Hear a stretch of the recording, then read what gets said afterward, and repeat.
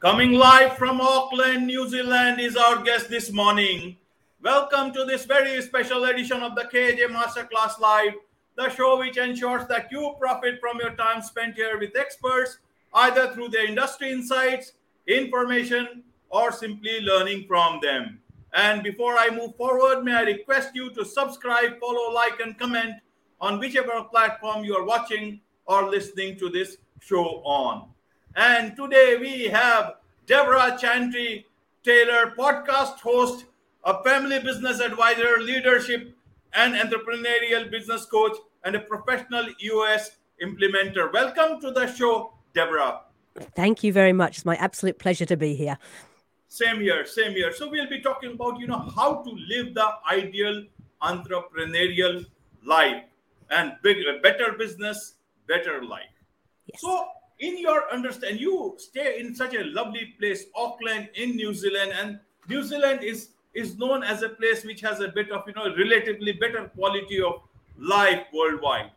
Now, their entrepreneurship, how does one look at an ideal entrepreneurship, an ideal life with entrepreneurship down there? Because there the life is already quite good.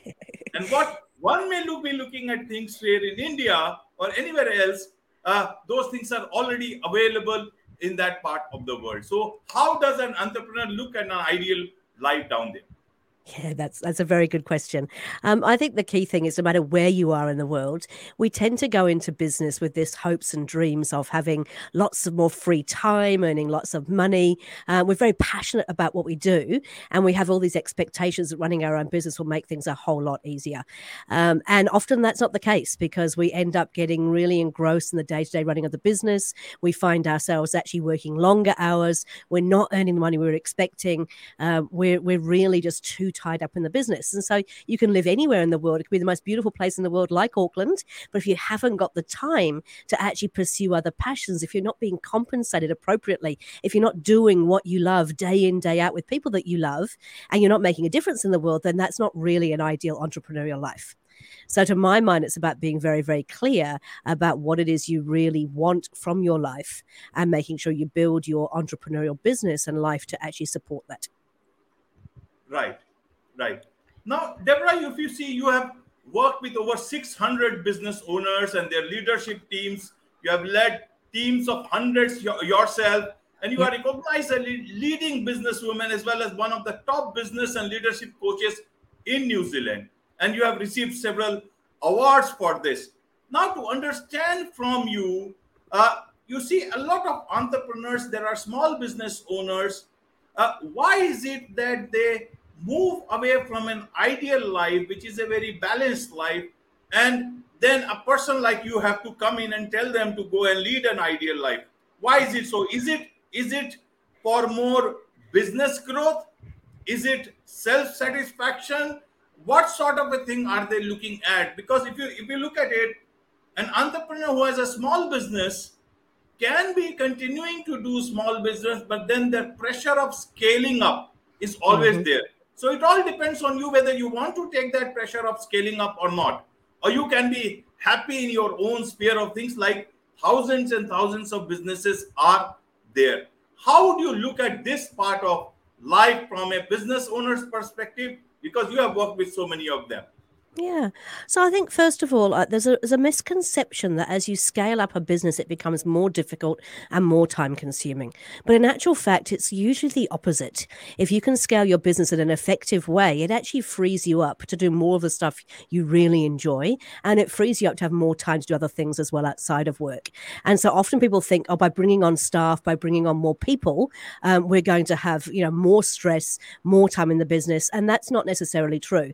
But the reality is, you've got to make the decision. Do you want to have a business where you have other people with you, working with you, or do you want to work on your own? That's a very personal choice. For me, I believe that if you can actually scale up correctly, it actually gives you, as I said, that chance to go back to doing what you really love, what you're really passionate about, and have other people to execute on the other parts of the business. So the first question is, how big do I want this to be? Do I want to work on my own, or do I actually want to be surrounded by a team of people? Okay. So is it possible that a business owner can lead a big business and still live stress free? Yes or no? If yes, then how? Because stress is one big factor. I've got personal friends who are business owners, and very few of them are without stress. Yes. Why is it so? Why is it so? So I think the answer to your first question is yes, absolutely. You can definitely run a very large business and have a completely stress-free and ideal life. And in fact, as I said, as you grow, usually there's more opportunity to do that. The challenge is that most entrepreneurs don't want to let go. They want to keep themselves completely involved in every single part of the business, and they really struggle to let go. So to my mind, if you can actually achieve kind of three things, you can learn to let go of the business, and therefore you can kind of delegate and elevate yourself out of the day-to-day running of the business and get back into doing the stuff that you want to do, which then frees you up with time. So those three things, to my mind, are, first of all, if you're going to have staff, they need to be really, really clear about where you're headed, what the vision for the business is. So we talk about, how do we make sure we know what the vision is? Everybody understands what the vision is. Why do we exist? Who do we serve? What are we doing it for? Who is our ideal target market? How do we ensure that we actually deliver to them? And then once we've got that clarity on the vision, everybody understands that, how does their role play into that? That's the first part. So if you've got people, the biggest challenge we have as entrepreneurs, we don't really articulate this really clearly. We might have it all in our heads and we know exactly what we want, but we haven't told the rest of our team. So let's get that vision out, get it down on paper, get people understanding how they fit into that vision, and you're already streets ahead of where most businesses would be. The second part is around then making sure you've got traction. So how do you make sure that you've got a plan in place to actually achieve that vision? How do you have the discipline, the accountability to ensure that all the people know what they're doing, how they're being measured, make sure they're being held accountable, they have that discipline, the weekly meetings, those sort of things to keep them on track. And then finally, you want the right people in the right seat. So you have this healthy team that is doing the stuff that they are really, really good at and can actually work together for the greater good. And if you can get those three things, the vision, the traction, the healthy in place, you'll finally be able to let go, because you've got people who are being measured on the right things. They know how they fit into the bigger picture. They've got the discipline and accountability to actually execute, and they're going to help hold themselves accountable. So then you can actually go, right, I actually know that person is the right person in the right seat, doing the right thing. They've got their measurables. They've got their accountability. I don't have to worry about it anymore. But it's a challenge because it's not a natural thing for us as entrepreneurs. We still want to keep putting our fingers back into the pie and still have some kind of involvement in it, whereas we don't need to. Allow people to do what they are really good at so you can do what you're really good at. Right, Deborah. Now, you said, yes, this is possible, and you also said how. But then, is it as simple as it sounds? Now, you said, let go. Yes. Let go to whom? To bring in a new CEO? Or to let go to automation? How does it work here? If suppose an entrepreneur who is happy with the way things are going, yes, and he is scaling up gradually, but still wants more time for himself or herself, then what is the first thing that they can start doing? Let go to whom? And some people may look very competent, and let go to those people or to machines or by automation, but then go where? Yep. Should you be still sitting there, or should you be going to Hawaii? Wherever. I mean, if you want to go to Hawaii, absolutely. But I think that most of us, we don't want to give up our business. We go into business because we love business. And so we don't want to necessarily give it up. But it is about doing the right things. What is the stuff that you really love and are really great at? Where do you add the most value to the business? So you might say that actually, running the business day to day is not my thing, but I'm really good at big relationships. I'm really good at big ideas. I'm really good at, sort of bringing business into the door, holding the culture together. And that makes me the visionary. But I'm no good at running the business. So I need somebody who can actually run the business for me. So my first hire might be somebody who's an integrator who can come in and actually run the day-to-day business. But different structures for different organizations. The key thing is getting a real sense of all the stuff that you do in the business and working out what you are good at, what you love, what's the stuff you're not so good at and you don't love. And then there's a number of ways of getting rid of that stuff. So you can delegate that out. You can either employ somebody internally. You could outsource it to somebody overseas or in a different organization, or you can actually use AI. So you can say, actually, this is a really kind of simple thing that needs to be done on an ongoing basis. This can be done by AI. So it comes down to being very, very clear about where you add the most value. And I use a very simple example. It's like if you think about house cleaning, turns out I'm very, very good at house cleaning. I'm half German. I'm very, very good at making sure the house is always cleaned to an absolute immaculate standard, but I don't enjoy it. And so I spend all this time when I'm house cleaning, whinging about how much I hate it. I think about how much time I spend actually doing that. I can employ a house cleaner who would basically get paid a fraction of what I can earn in my business. And they might actually enjoy it for a start. They're going to be paid a whole lot less. And it gives me 3 or 4 hours a week extra where I can go and do the high value stuff. And business is exactly the same. You should be going, where do I actually add the most value? You shouldn't be doing $25 an hour work in New Zealand dollars or whatever the magic number is, in your part of the world. But looking at where is the high value stuff where I really add value, that's where you should spend your time and delegate and let go to other people, to AI, to outsourcing, whatever it might be. But stop doing that work. It isn't helping you. Right. Now, Deborah, let's look at it this way. One is a person who is a first-time entrepreneur. You have built something and you are scaling up at your own pace. But what about family business? It is much more difficult to let go there. You have had a family business. You built it. You lost it. You again built it. And you are an entrepreneur yourself. You are a woman of lots of achievements in different aspects. You have rebuilt your life after loss of several things in your life. Now, how do you look at family business? People don't want to let go of, the control of things or the running of things of family businesses. How do you look at that? What would you tell people who are managing family businesses, maybe not big ones, but even smaller ones, and are not able to then even take time off for their personal lives? What would you like to tell them? Sure. So, my family business was pretty simple. There wasn't huge numbers of family members involved, but I work with family businesses as an accredited family business advisor. And often there'll be generations of family in the business, and there'll be the father and the mother and the son and the daughter and the auntie and the uncle. And I say the same thing as I would to any other business.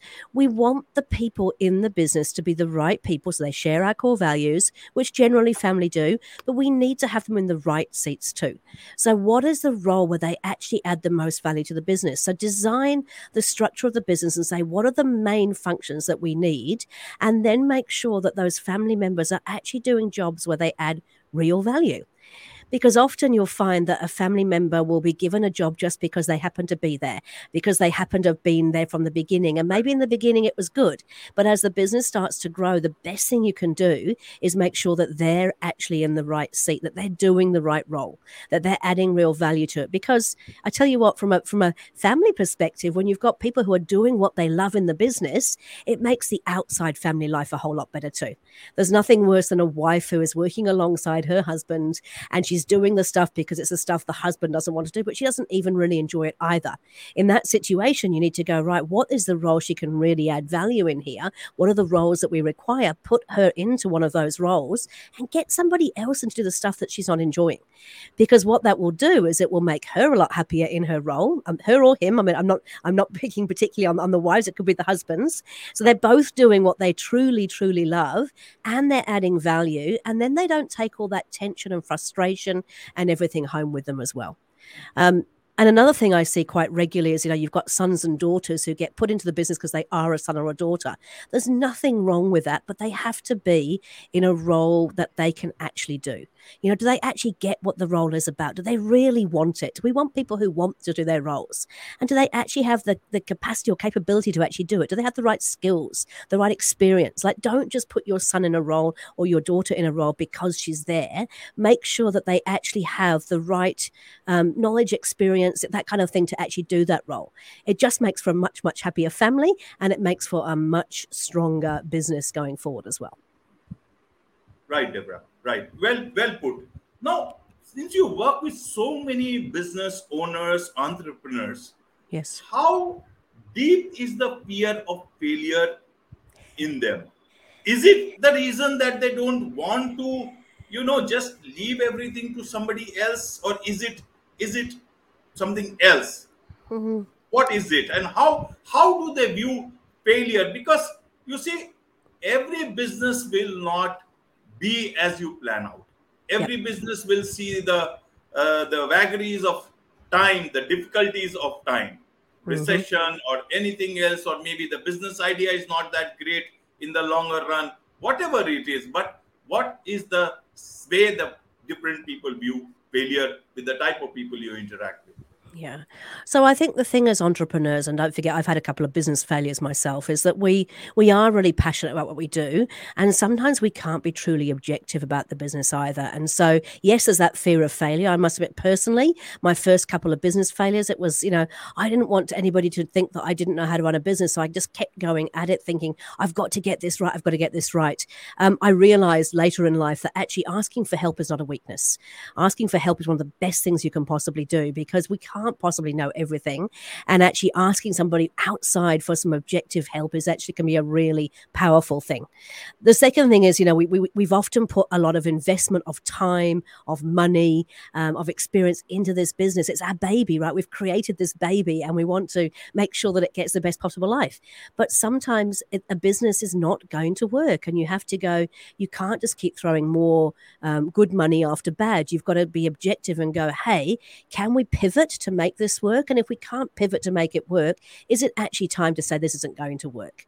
And there's nothing wrong with failure, in my opinion, from my experience, as long as you take learnings from it. So, in the times where you fail, the best thing you can do is not beat yourself up and go, gosh, how terrible am I? I'm useless. I'm never going to be a great business owner. Actually, that's interesting.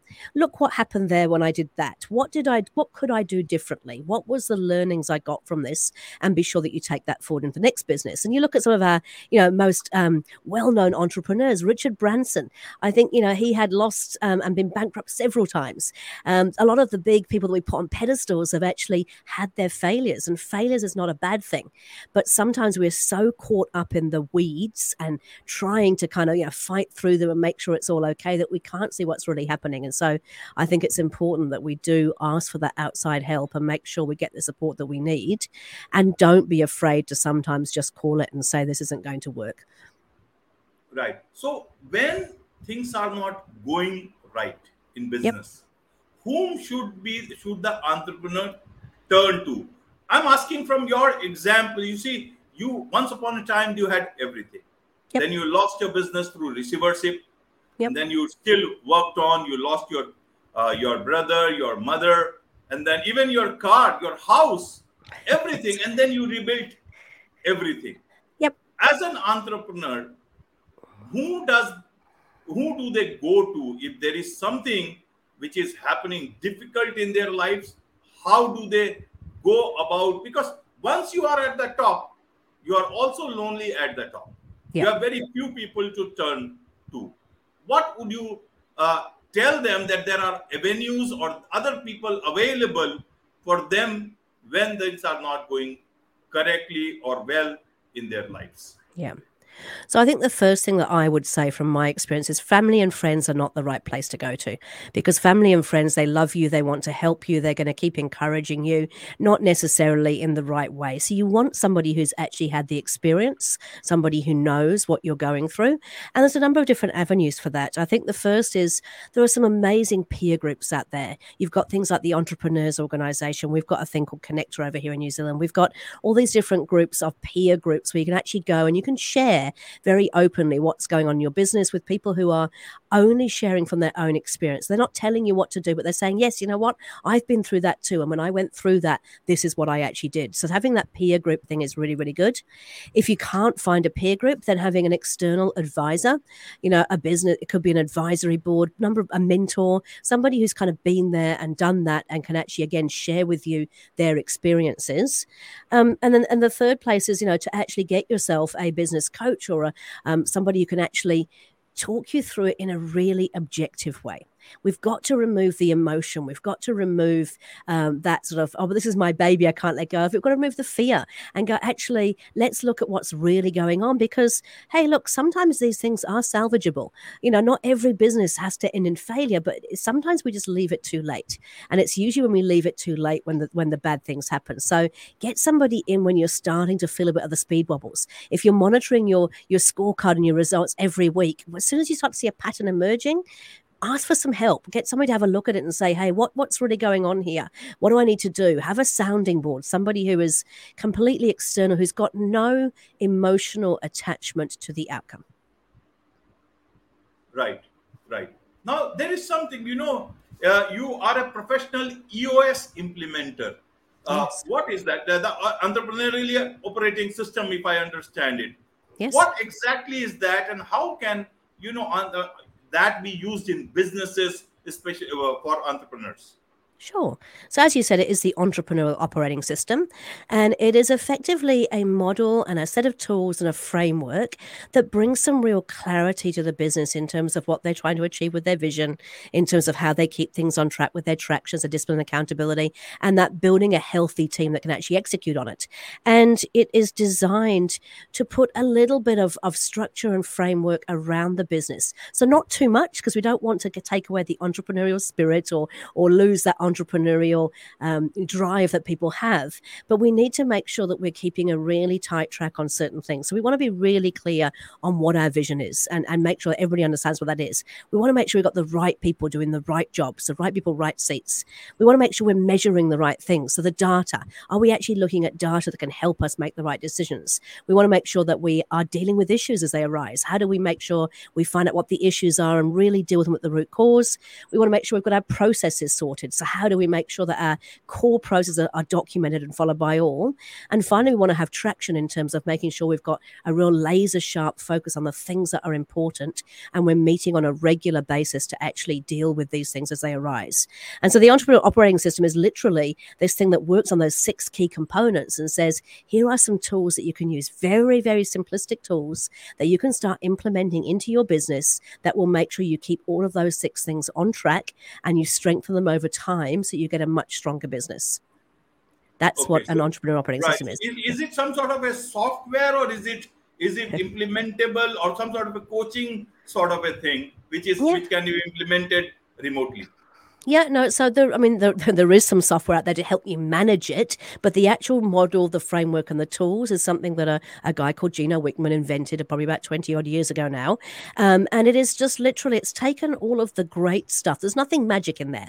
It's all the great stuff that, Jim Collins talks about in his Good to Great book, the stuff that Michael Gerber talks about in the E-Myth Revisited, the stuff that Patrick Lencioni talks about in terms of, healthy teams and how we actually execute on things. And he's just taken components of that and put it together into a framework that you can implement yourself, or you can do it with an implementer like myself. We don't mind. We don't actually care too much as long as you do it, because you need to put something in place to actually strengthen your business. And so, that is a framework. There is some software to support it if you want to, but I've got clients who use spreadsheets and Word documents. It doesn't need to be fancy. What we need is some structure around it to make sure that we're actually keeping track of the right things, that we're let's say, strengthening those 6 key components to ensure that we have a solid, strong, sustainable, and most importantly, enjoyable business. Right, Deborah. So how can people connect with you so that they can engage with you professionally, know more about how you do things, and also learn from you? So how do people do that, especially entrepreneurs who want to take, your professional help professionally? Sure. So there's a couple of ways that you can do that. If you go to BioLink, Deborah Chantry Taylor, I'll send you the actual link on what the exact link is. There's actually a list of a whole bunch of things I have there as tools to help people. So some free tools you can download. There is access to my YouTube channel where I've got videos and things they can look at. They can go to my LinkedIn profile. We run some free sessions every month. My colleagues and I, because there's a few of us here in New Zealand, so Adam, Vijay, and myself actually run these 90-minute webinars where we actually teach you all the EOS tools. So one of our values at EOS is help first, and for us, we really want to help people to either self-implement, and if they want our help to implement, then sure, we'll help them, but we will actually give them the tools to do that themselves. Right. And about your podcast, you are also a podcast host. Oh, yes. I've always forgotten about that. That's a great resource for people. Yeah, it is. You're right, actually. Thank you. Yeah, so I have a podcast called Better Business, Better Life. It's all driven from my passion to help entrepreneurs live a better life. And I invite guests, again, from all around the world, but a lot from Australia and New Zealand, to actually talk about their real life experiences. So I don't want a theoretical program. It's like, share with me your real life experiences, share your tips and your tools, share the things that people can actually go away and start using immediately in their business. So every guest that comes on gives us 3 tips or tools that you can actually implement in the business straight away. And there's some fascinating stories shared on there. Like we had one guy who talked about, how do you let people go? If the family member's not working out, if the friend's not working out, if whatever it is, how do you actually let them go? And he gives you his how he does that in his business, which is just great, a great resource. Right. Now, one last question to you, Deborah. Yes. Yeah. You want to do is to inspire people to chase their dreams, choose their attitude, adjust their mindset, and get the right inspiration and support to build a life that they love through building a better business. Yes. There are a huge number of women entrepreneurs. Yep. Some own family businesses, but the fact is that challenges are there in everybody's life. And especially if it's a women entrepreneur, then their challenges are a bit different. They have to, work things. So like you were all alone without Yes. too much of support, and you lost everything. Yep. After seeing life from so close, Deborah, what would you tell women entrepreneurs who are, potential women entrepreneurs who are wanting to walk that road of entrepreneurship with the great resignation and all these things going on? People want to lead a happy life, not just for themselves, but also for the loved ones that they want to spend time with. What would you like to tell the potential women entrepreneurs and the ones who are already into business about fear of failure, about life, about living a good life? So I think that for me, one of the biggest things that has kept me going, because I've been through quite a bit myself, is being really, really clear on your why, understanding why you do it, understanding, what it is, and asking for help. I think that's probably been the biggest challenge for me. I think as women, we're nervous that if we ask for help, we'll be seen as weak. But I can hand on heart say that, when you actually ask for help, you imagine, how do you feel yourself when you help people? How do you feel? Right. You feel great. Yeah, I'm asking you. Yes. Yes. Absolutely. Yeah. Absolutely. We do. Yeah. We love to help people, right? And so we see asking for help as being a bit of a failure. But in actual fact, the way I now reposition it is I say, actually, I'm allowing that person to feel good by helping me. So why would I stop them from feeling good? Because they can help me, they'll feel good, I'll feel a whole lot better, and I'll get the help that I need. So I think feel, in fact, I feel human. If I am of no use, what's the offer to another human being? Why would I exist? Yeah. So I think particularly as women, we've got to get over that. We have this imposter syndrome. We think that we can't do it. We have to just sort of go, hey, surround yourself with good people. There are so many good people out there who would love to help you, and just ask them for help. They will be more than willing to do it. They will get to feel really good about it. You'll get the help that you need, and just don't lose your sense of purpose. Why do you exist? What are you doing this for? So when you have call them failures, call them learnings, call them whatever you want to do, just keep cooking back into that, because at the end of the day, it is possible to be doing what you love with people you love, making a huge difference in the world, being compensated appropriately, so being paid what you're worth, and having time to pursue other passions. And that's what I teach people about, is how do you live that kind of life? Right. And what about you? Where, after achieving so much and doing so much, where do you want to go from here?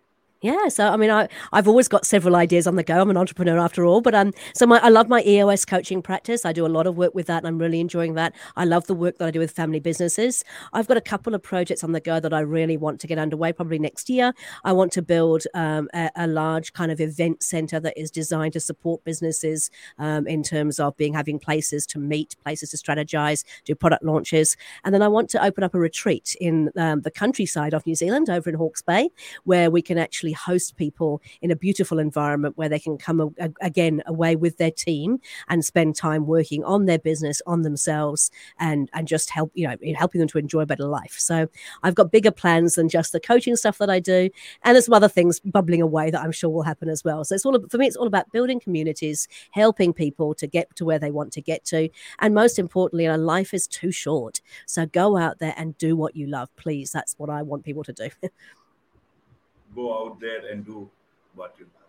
Thank you. With this, it's a wrap on this very special edition of the KJ Masterclass Live. Thank you so much, Deborah, for coming on to the show. Oh, my absolute pleasure. Thank you so much for inviting me.